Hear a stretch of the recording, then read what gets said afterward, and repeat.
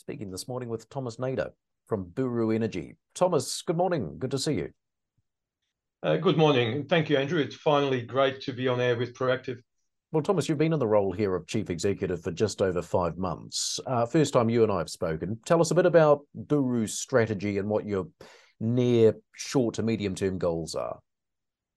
Look, Andrew, I certainly had an exciting start to the role, getting to know our people, our operating footprint, and our fantastic hydrocarbon and new energy assets in more detail. I'll tell you what, we are opportunity rich, so we must be focused and really work to make sure that we work on the right things and work them hard to essentially drive value for our shareholders and our stakeholders. Our strategy is simple. We find energy resources safely and competitively. We enable these through the right partners and funding structures. And by enable, I mean to make ready, to really equip them. We develop these energy resources whilst maintaining a material interest in a producing asset. And we also evolve a complementary integrated energy businesses where we focus on energy expansion and transition opportunities. And we do this really, Andrew, so that we are part of the new energy economy.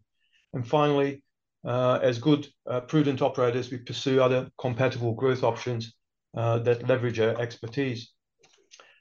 It's a very simple strategy in many ways, but it has to be balanced. So we have to make sure that we are set up for the short to medium term in terms of returns from our existing hydrocarbon business, but also build longer term new energy businesses that focus on energy expansion and transition. We are now, as of Monday, the Canning Basin Masters. So our focus is very much aimed at commercializing our assets in the basin, which is centered around our major conventional gas and condensate discovery at Raphael, which we only discovered 12 months ago. On the oil side, we're working hard to extract maximum value from the Umgani oil operations, which has been producing around 550 barrels of oil a day prior to us suspending operations due to ex-tropical cyclone Ali. Across our onshore Carnarvon Basin assets, I'm super happy with the recent success of our applications for 2 new exploration areas that complement our existing exploration permits, which we share with our partner Mineral Resources. We are now planning to undertake some drilling next year on this EP510 permit, and we are fully carried by MinRes. This will open up, no doubt, this underexplored prospective onshore basin for potentially an accelerated gas development. And also, as far as our new energy businesses are concerned, I think our shareholders rightfully have been querying the strategy behind it. We've been really incubating these new energy businesses to make sure we've got our place in this new energy economy. So we've been deploying our expertise to natural hydrogen and helium exploration, as well as battery minerals exploration, and we've been building a carbon capture and storage business. So we had plenty of things going on, not just in the last 5 months, but Eric Stradberg has kind of set us on a path a couple of years back. You're not wrong. Certainly plenty going on. Thomas, you said an exciting start to the new role. Some might say a challenging start. Of course, the month you kicked off, we had the news Origin Energy was exiting its upstream exploration altogether. How have you been navigating this one? Look, you're correct, Andrew. But look, at Buru, we like a challenge. It did come as a bit of a surprise, especially with having a potentially significant gas resource in the form of Raphael, discovered only months prior to Origin's announcement. Just to remind our viewers, this resource was independently assessed to have the potential to hold over 1 trillion cubic feet of conventional gas and some 20 million barrels of condensate. To put this discovery into context, this is potentially big enough to provide West Australian retail customers with gas for 30 years. Based on what the Northwest Shelf is currently putting into the WA domestic market each day, Raphael could do the same for 20 years. If you include all the domestic and retail customers and industrial customers in the state, Raphael is big enough for about 3 years of supply based on existing demand. But look, of course, we are looking at other new demand creation opportunities. And through this, Raphael could potentially open up new industries. We've got enough gas on a 3C contingent basis to support 1 million tonnes per annum LNG production, whether for domestic consumption or export, or a healthy ammonia, methanol, or urea scheme for about 20 years. all of this excludes local power generation opportunities that may present themselves in the Kimberley, which are also part of the mix. Of course, we've got 20 million recoverable barrels of condensate on a 3C basis, or light oil, which could make it one of the biggest onshore Australian oil discoveries in decades. So this is the size of the prize right in front of us. So for this reason and some more, we've worked really hard with Origin to help them exit the Canning Basin, do it in a way that's orderly, so that we can get after commercializing our gas assets with more autonomy and certainly more degree of certainty. And just tell us a bit, Thomas, how's the deal been structured? Look, under the deal with Origin, Buru will regain full control and ownership of 5 exploration permits in the Canning, including Raphael, and we'll also pick up an additional 20% operating interest in 2 exploration permits that we share with Ray Resources that will take us up to 60% in those 2 permits. Just to remind your viewers, in terms of aerial extent, collective acreage position in the Canning is something like the size of Israel, or 25% larger than Kuwait. It gives us tremendous running room in this underexplored prospective basin, in addition to Raphael. The deal is very compelling for us, both strategically and financially. It has no upfront cash component, and it hasn't got an ongoing overhang like a royalty. What it has are meaningful, success-linked milestone payments, which are conditional on Raphael making significant progress towards commercialization. So we have 3 future milestone payments, which are capped, and they're linked to the granting of a production license, where we pay $9 million. When we take a positive final investment decision for what I would call a reasonably sized project, where we pay an extra $5 million. And when we get into production for a larger project, so I'm talking 50 terajoules a day or above, when we pay $20 million. So altogether, that's all there is. There's $34 million in conditional payments that's linked to successful and material development milestones at Raphael. I think the way we struck this deal really speaks to not only our belief, but also Origin's belief in the discovery. Finally, and this is very, very important for our viewers, the deal also provides us with $4 million towards a Raphael 3D seismic survey. So now we are able to dust off our plans and target to acquire that 3D seismic survey over the Raphael structure this year, subject to customary approvals. So that means we can get back on track. We can restart the appraisal program by acquiring this seismic survey and really inform an appraisal drilling program, which we are now targeting next year in 2024.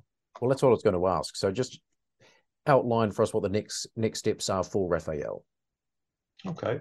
Well, in addition to planning to be back in the field this year for the seismic survey, we're also making preparations now to drill next year as part of the appraisal program. On the engineering front, we haven't really been sitting idle. We've been quite busy over the last number of months progressing various technical studies that really assess the viability of both domestic and export schemes for Raphael gas and condensate. And these studies really account for the various gas and condensate volume scenarios that are likely to be confirmed through further appraisal. We'll continue to do this over the coming months. As I mentioned before, these concepts include local Kimberley-based power, downstream petrochemical feedstock, as well as LNG options. So there's plenty of engineering work to do. On the LNG front, we've been executing a pre-feasibility study for what I call a localized floating LNG concept that really adds to our Northwest Shelf-based LNG commercialization option. And I'm really looking forward to updating the market in the not-so-distant future on this. Obviously, engineering and commercials must come together. So we are also engaging with third parties to understand their needs for clean and reliable natural gas. Thomas, just back briefly to the oil business. You mentioned earlier you had to suspend operations a bit earlier on in the year due to flooding on the back of the cyclone. What's the status of operations now? We've been working with local and state agencies to really understand the magnitude and the timing of the repair work along the Great Northern Highway.